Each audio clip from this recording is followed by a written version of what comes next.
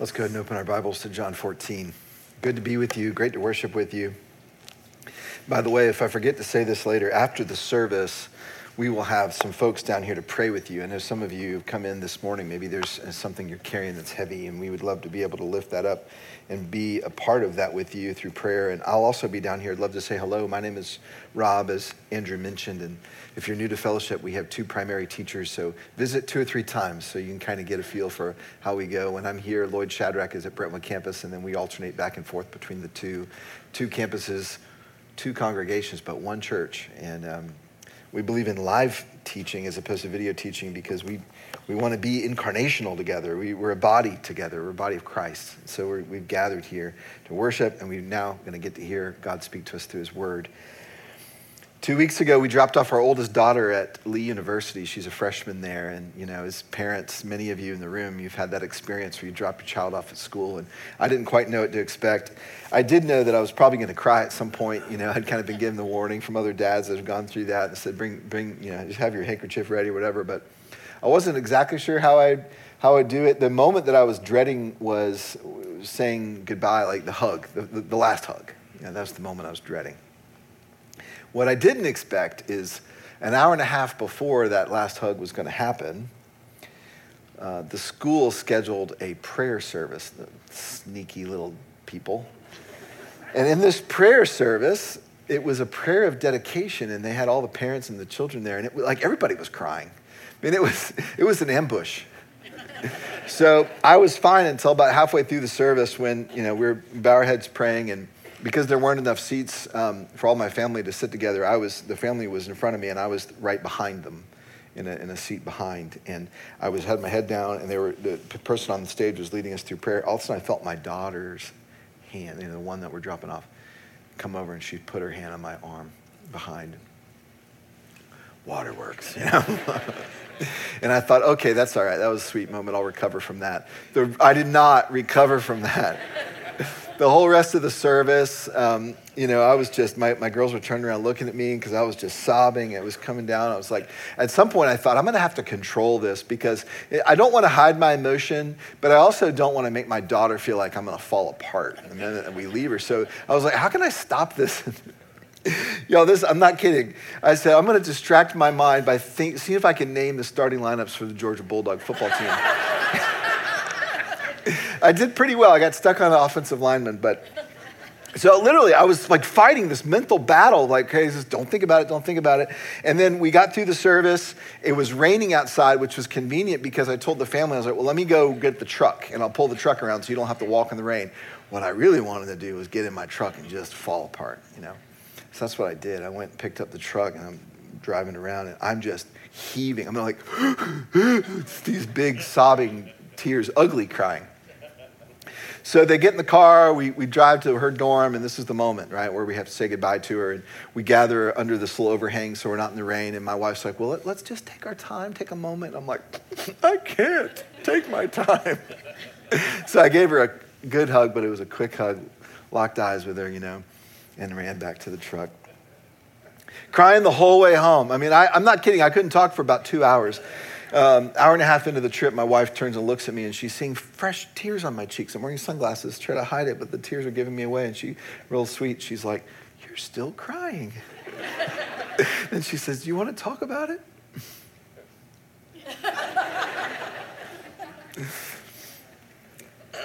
I was thinking about it all the week after. I knew I'd be emotional, but it was deeper than just saying goodbye to her. What was going on inside of my heart? And then I came to this passage that we're going to study, and I made a connection. And I'm not going to tell you quite yet what that connection was, but I want you all to know God has used this passage in my life this week, and I'm praying he's going to use it in yours. So in John chapter 14, Jesus is saying farewell to his disciples. Farewell for now. He's launching them off into the world. There's a few things he wants to say to them before he leaves. Now, if you were here last week, Monty Spurgeon did a really great job talking about the end of chapter 13. And at the end of chapter 13, Jesus drops two bombs on the disciples. The first thing that he says is, one of you is going to betray me. And they couldn't believe it. The second thing he says is, Peter, who was the leader, remember, before tonight is done, you're going to deny me 3 times. And the disciples had to have been reeling at this moment.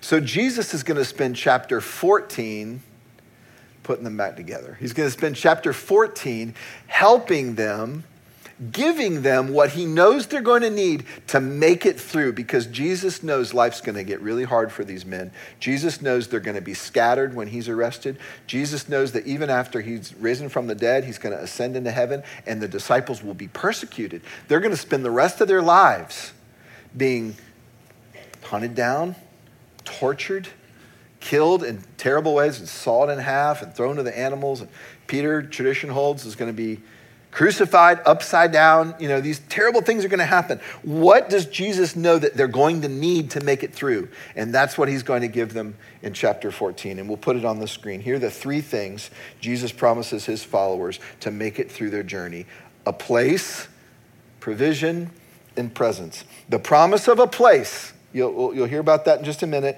Provision for the journey that they're going to have to get to that place. And then his presence, the presence of God himself with them. And of course, these are the same 3 things that you and I need for our journeys. We need a place, we need provision, we need God's presence. And we're going to talk about that. So this message, this text theme is, how do you live in a troubled world in an untroubled way? How do you live in a troubled world in an untroubled way? Jesus is going to say, in this world we will have trouble. We need a place, we need his provision, and we need his presence. Let's start with place and look at John 14, verse 1. We'll put it on the screen as well. The first thing Jesus says to their troubled hearts is, let not your hearts be troubled. How in the world are their hearts not going to be troubled? He's just told them, one of you is going to betray me. Peter, you're going to deny me 3 times. Things are going to get really bad, et cetera, et cetera. The answer is always going to be faith. The antidote to fear is always faith. It's always trust. So he says, believe in God, believe also in me. He's calling them to trust him. You can trust me, he's saying. I remember when we were teaching our daughters how to swim, and many of you will connect to this memory yourselves. There's always that moment where they have to just jump in, where they have to put their trust in you. And so they're sitting on the edge of the pool, or they're standing on the edge of the pool, and you're down in the pool, and you have your arms like this, and you're saying, just jump. And then if they're hesitant, the next words are, you can trust me. This is what Jesus is saying. Believe in God, believe also in me. He's saying, you can trust me. Now, trust in something just conceptual is a hard sell. We need something tangible. That's why we lift our arms up to the kid. Look, you see my arms? I'm going to catch you. That's why we assure them with our voice. That's what Jesus is doing, but he's about to give them something else tangible that they can long for, they can hope for. Not just conceptual, tangible. A place. Look at verse 2. In my Father's house are many rooms. If it were not so, would I have told you that I go to prepare a place for you? And if I go and prepare a place for you, I will come again and will take you to myself, that where I am, you may be also, and you know the way to where I am going. You all, there is so much here. Now, the Hebrew conception of resurrection at that time was, God's progressive revelation was not developed very much. Okay, there were many Jews who didn't even believe there was going to be a resurrection. That's why the Sadducees, for example. But the idea of resurrection was sort of this idea of, yes, there's a promise that everything's going to work out, that we're going to be okay, that we're going to be with him. But what Jesus is saying, he's taking that concept and he's making it tangible. And he's saying, there's a place for you. He's not talking about a concept, you all. He's talking about a physical location. He's saying, I'm going to go there and get it ready for you. He's promising them something amazing, a place, and more than just a place, it's going to be their place, a place for you. Listen to this. He's promising them a home, their true home. Now, the idea of home is one of the most powerful ideas in the human psyche. It's universal across all cultures. There's something about the concept of home that every person yearns for. It's this longing for a place that fits us, a longing for a place where we know in our bones, this is where I belong. So this deep concept or this yearning for home spills out into our art. If you think about it, how many songs, think about country songs about my hometown, it's like reminiscing back to that place. How about love songs? Like, I've found my home with you. I found my place with you. What about our movies and our stories? How many movies have you watched about someone who loses their way or gets lost from home and finds their way home? Even animals. We got movies about animals finding their way home. I mean, it just spills out into our art, this longing for home. Now, home is more than just a place, isn't it? It's more than just a place, but it includes a place. What is your mental concept of home? It's a place where you can be yourself, where you can relax. It's a comfortable chair, but it's a comfortable chair with the people around you who know you, and a place where you feel safe, you feel known, and you feel loved. It's a place where you don't have to pretend, you don't have to wear a mask, you can just be exactly who you are. You don't have to play a role, and you can't separate out the relational parts of home from the physical parts of home. There's a physical place, Jesus is saying, where you're going to finally be able to rest, where you're going to be surrounded by people who know you and love you, and most of all, God himself who knows you and loves you, because it's the Father's house and you belong there. There's a place for you, and Jesus says, and I'm going to be there too, and we're going to be together. Now, this is where Jesus spoke to me as I thought about my daughter, and I thought about these deep tears and grief that surprised me. What was going on inside of me? I've come to see it this way. When I left Ansley in Cleveland, Tennessee, I felt like I was leaving a part of myself, in a way, a part of my heart, and I'd say it this way: it felt like my home was fragmenting. I left a part of my home in Cleveland, Tennessee, and the rest of it came back to Franklin. Do you see? The expression is, home is where the heart is. I've seen some of your social media posts over the last 2 weeks. Many of you have dropped kids off at college as well, and a common refrain I've seen is, we left a part of our heart in Knoxville or Oxford or Chattanooga or wherever. We left the part of our heart. What you're saying is there's a sense that this home that I've come to know and love, that she's a part, or he's a part, that we're not together. There's a fragmentation of home. And listen, you all, this is a familiar ache to all of us, because this is how life is.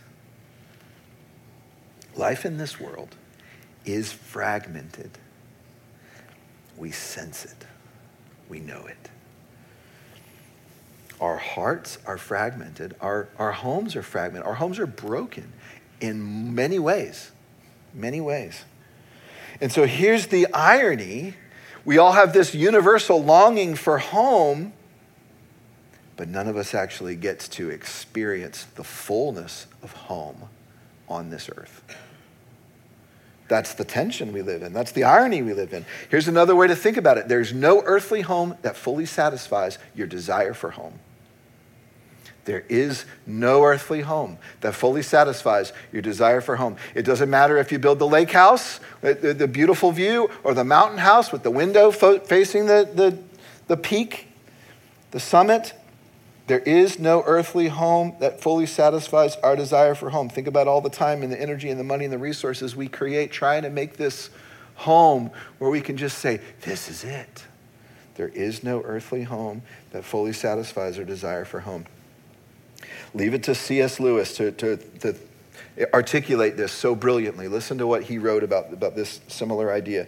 He said, if I find in myself a desire which no experience in this world can satisfy, the most probable explanation is I was made for another world.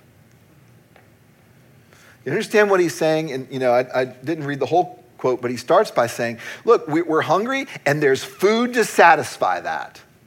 We're lonely and there's companionship to satisfy that. We're thirsty and there's water to satisfy that. If I find in myself a desire which nothing can fully satisfy, the best explanation is that desire was made for another world. And then he goes on to say, I must keep alive in myself the desire for my true country, which I won't find till after death. I must never let it get snowed under or turned aside. I must make it the main object of life to press on to that other country and help others do the same. This is how Jesus starts. He's saying, there's your true country. There's your true home. There's your true place. It's in the Father's house. And he's going to say, press on to the true country. Press on together to the true country. He's pointing them to this fulfillment of their deepest desire, their true home. Now, it's interesting, verse 4, how he ends this part of the conversation. And you know the way to where I'm going. He's just promised them a true home. It's as if he's saying, and you know the way there. Like, you know it. Deep down, you know true home. You know, it's like, you know the way that I'm going. Now, Thomas is going to speak for everybody. You know, thank goodness for Thomas, because, you know, he says what a lot of us are thinking. Look what he says. Lord, we do not know where you're going. How can we know the way? Just pause right there. We'll get to 6 in a minute. Verse 6, which follows, by the way, is one of the most famous verses in John, but most people don't know the context of it. The context is Thomas asking on behalf of the disciples, asking on behalf of all human beings, how do we know the way home? Jesus said to him, I am the way and the truth and the life. No one comes to the Father except through me. Why would Jesus answer the question that way? How do we know the way? How do we know the way? I'm the way, the truth, and the life. Why would he answer it like that? If you've been tracking with us through John's gospel, you know that Jesus has said multiple things that start with I am. In fact, this is number 6. There are 7 I am statements in John's gospel. I am was from the Hebrew, the proper name of God. Jesus is proclaiming his deity and then explaining what it means for them that he is God in the flesh. Here are the 7 I am statements in the book of John. I won't go back through all of them, but just as a way of reminder, in each of these, he's saying, I am God, I am, I am who I am. And here's one thing that means for you right now. So he says, I am the bread of life. The morning after he fed the 5,000 and they came back and said, feed us again. We're hungry. He says, I am the bread of life. He says, I am the resurrection and the life, John chapter 11, to 2 grieving sisters who have just lost their brother Lazarus. Do you see what Jesus is doing? He's saying, each time he's saying, I am your creator who has come down to be with you. And here's one thing that means that you need right now. With that in mind, to Thomas's question, Jesus says, I am the way and the truth and the life. Thomas says, how can we know the way home? How will we find it? If you're not with us, we don't even know where you're going. How will we find the way? Jesus says, I am the way and the truth and the life. He's doing more than showing them the way. He's proclaiming that he is in himself all the provision they will need.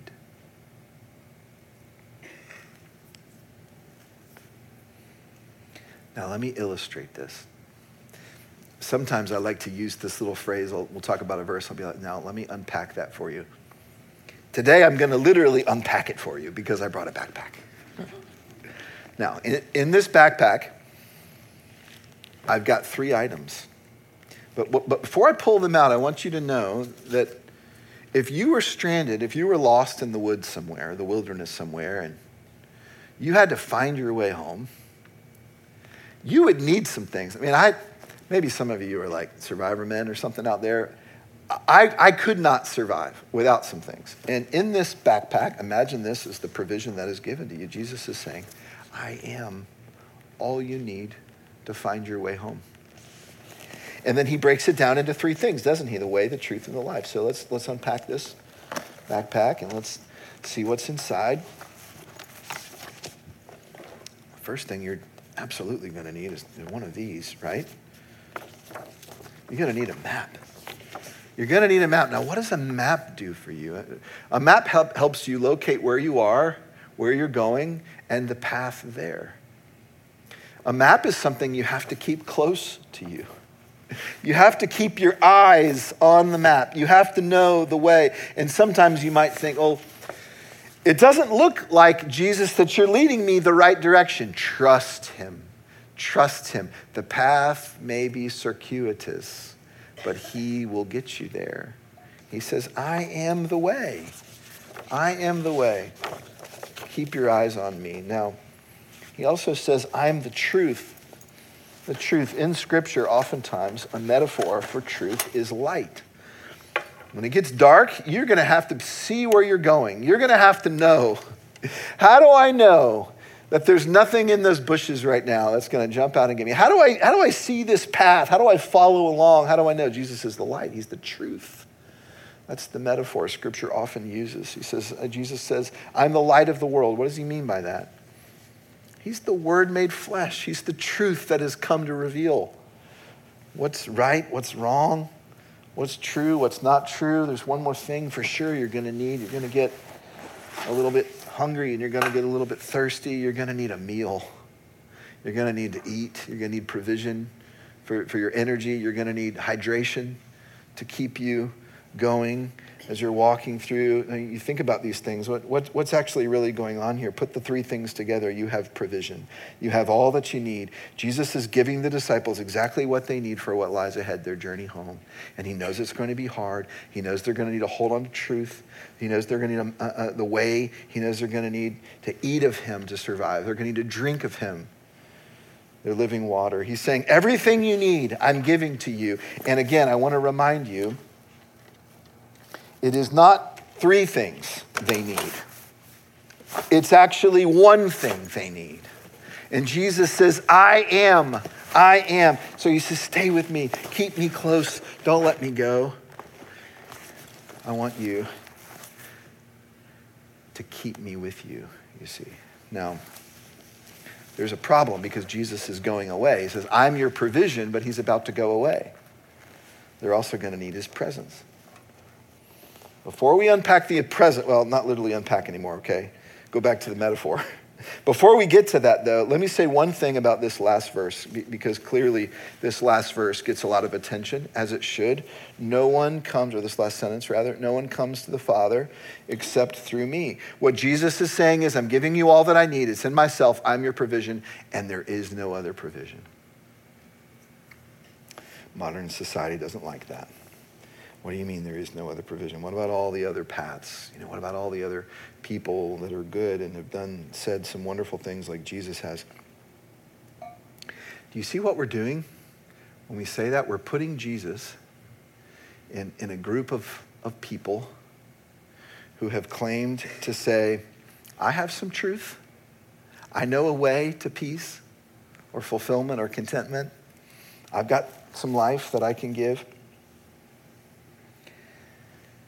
Jesus doesn't allow us to put him in a group of people. He's entirely unique. The incarnation only happened once. God in the flesh. One time. So Jesus, when he says, I am, that's the point. He's like, Yahweh, I am, God himself. I am. He says it 7 times. Of course, he goes on to do 7 signs as well. What are the point of the signs? To back up his statements, to prove that he is who he says he is. He just raised Lazarus from the grave. Who else can do that? Jesus is saying, you can't put me alongside all the other gurus. You can't put me alongside all those who are going to start religions and all the other people who are claimed to have some truth. He's like, I am the truth. I am the way. I am the life. I am your provision. And there's only one provision. So the only way to get to God is through God. Jesus says, follow me when you feel lost. Look to me when you can't see the path. When you're weary and you're hungry, consume me. Let me be your bread and your water, and I will get you home. And there's no other provision. Now, let's talk about this problem. Jesus says that there's a home for you. You're going to have a long journey to get there, but I'm giving you all that you need. It's in me. I am all that you need for the journey home. But then he's also saying at the same time, I'm not going to be with you. That's the problem. The solution to the dilemma is what the rest of chapter 14 is about. The promise of the presence of Christ, but in a new way. In other words, he's about to promise them, I'm going to leave you, but my presence will not leave you. Solve that riddle. Like, what do you mean? You just said you're going. How are you not going? Jesus is saying, I'm going to leave you, but my presence will not leave you. Look at the 7 through 14. We'll finish our text and then apply it to our lives. If you had known me, you would have known my Father also. From now on, you do know him and have seen him. Let me just kind of stop there. This is so profound. I mean, these are good Hebrew boys that Jesus is hanging out with here. Every morning they say the Shema, the Lord your God is one God, and Jesus is saying, you've been hanging out with God for 3 years. You do know him. You have seen him. It's me. Philip said to him, Lord, Philip doesn't get it yet. I wouldn't have gotten it yet either. Lord, show us the Father, and that's enough for us. Jesus said to him, have I been with you so long? You still don't know me, Philip? Whoever has seen me has seen the Father. Oh my goodness, brains being exploded. How can you say, show us the Father? Do you not believe that I am in the Father and the Father is in me?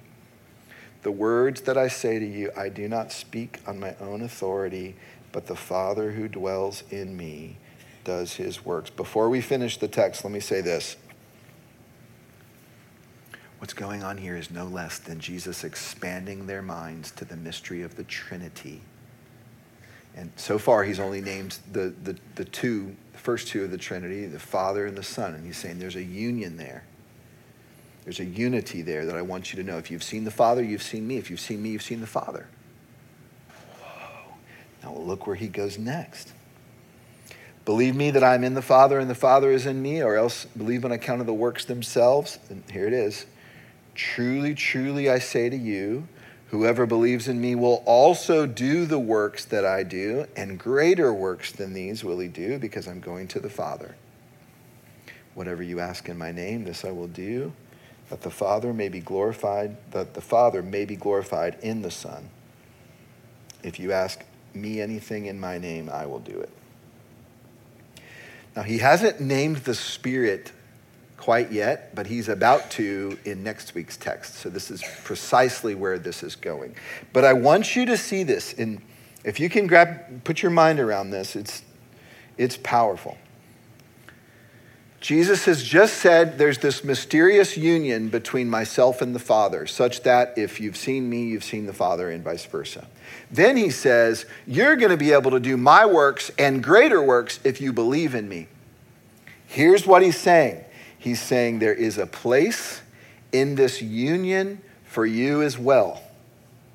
And the place for you where this is going is the third person of the Trinity, the Spirit, is going to indwell you such that you're so united with me and with the Father that whatever you ask in my name, I will do it. So we hear that last sentence and we're like, that sounds like name it, claim it. It's like, I want a peaceful family in Jesus' name.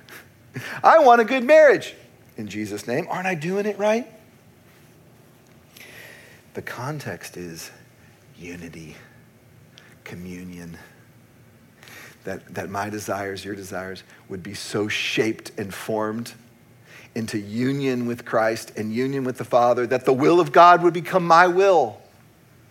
You see, this is profound. He's stretching their minds. Think of it this way. To ask in Jesus' name means asking Jesus to move and act in ways that are in harmony and alignment with his own will.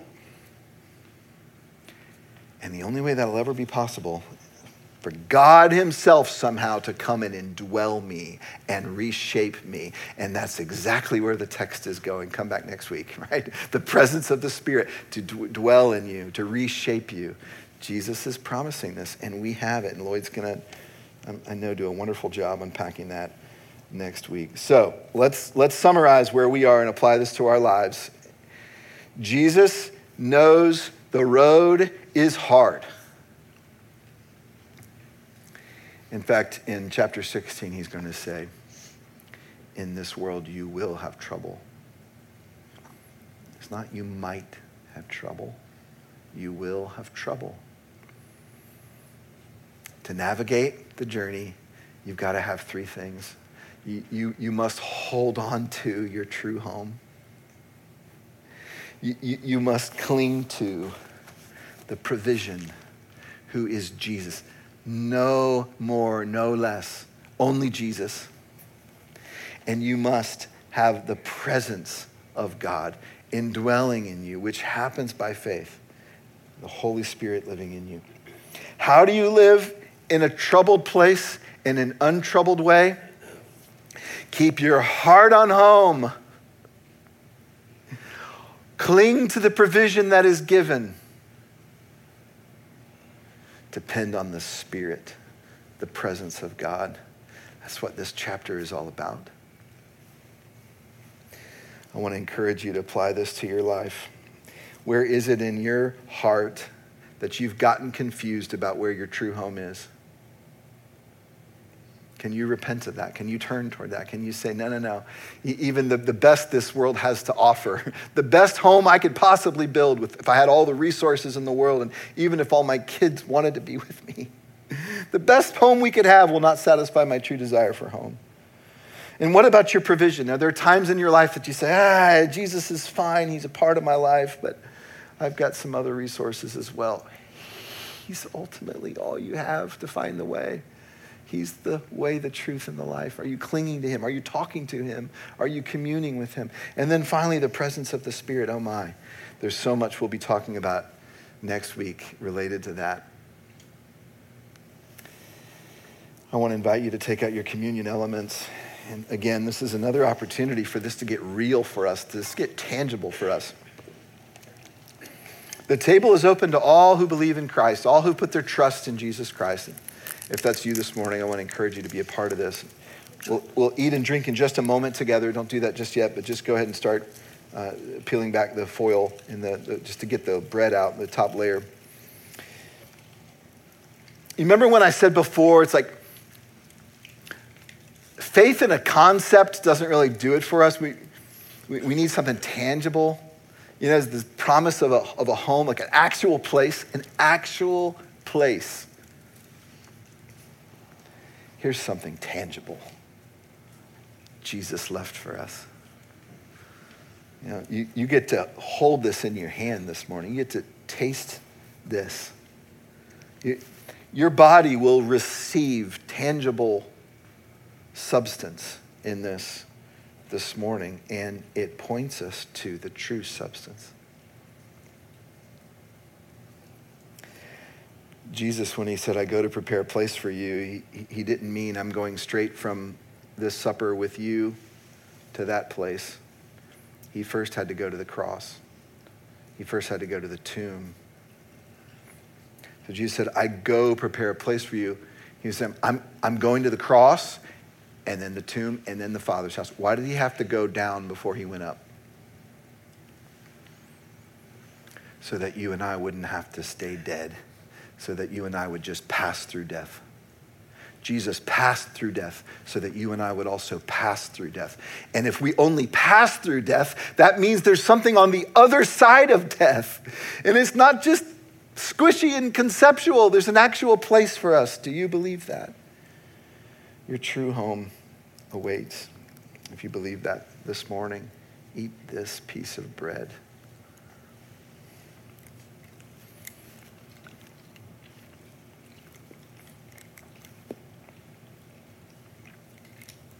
Take the cup in your hands, and in the same way, we drink the bittersweet flavor of these grapes, and we remember in this world we will have trouble. And then the next sentence Jesus says is, but take heart, I have overcome the world.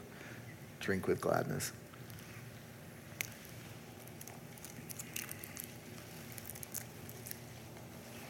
I want to invite you to stand to your feet. In just about 2 minutes, we're going to leave here. Typically, the last thing we do is we'd sing, right? We have a message, and then we sing a song, and the song is a response to the word of God that we heard, and we work hard to choose songs that mesh with or support the message and the word of God that we've taught from. We're going to do something a little bit different. We are going to be responding, but we're going to be responding, reading a text. And this is a prayer that has been written for us this morning. Brian Yakuboski, our worship leader, wrote this based on this morning's text and based on the message. I'll read the part of the leader. Let's all read together the part of the people. Pay attention to the words. These words are here for us to hold to cling to, that will help us throughout the week. Be on the screen. O God of Jacob, God of Moses, God of David, you have created us to dwell with you in a set-apart place. We hold in our souls a holy homesickness for the joy of your unmarred presence, known here on earth only at the dawn of creation. And in this divine longing to share once more a holy home with you, we have not been left without hope. Read with me. You have made a way through your Son. His blood is reconciling all things to himself. Through him, our souls are now and forever will be reunited with their first love. There is no surer hope, no greater comfort than this man Jesus. For in him, every deceitful lie that would dare to make us prodigals once more is silenced. No more will the whispers of pride and shame steal us away to wander in the miseries and despair of sin. He calls us to follow him, and even the sound of his voice carries the warmth and light of the radiant place he has gone to prepare for us. He is the word of truth made flesh. He is true north for all to follow into freedom, peace, and unbroken rest. In this world we will have trouble. Our hearts know full well the heavy weight of burdens beyond our strength to bear. While our deceiver would seek for these fiery trials to break our resolve, the pain of their work only deepens our desire for a new heaven and earth for our heart to call home.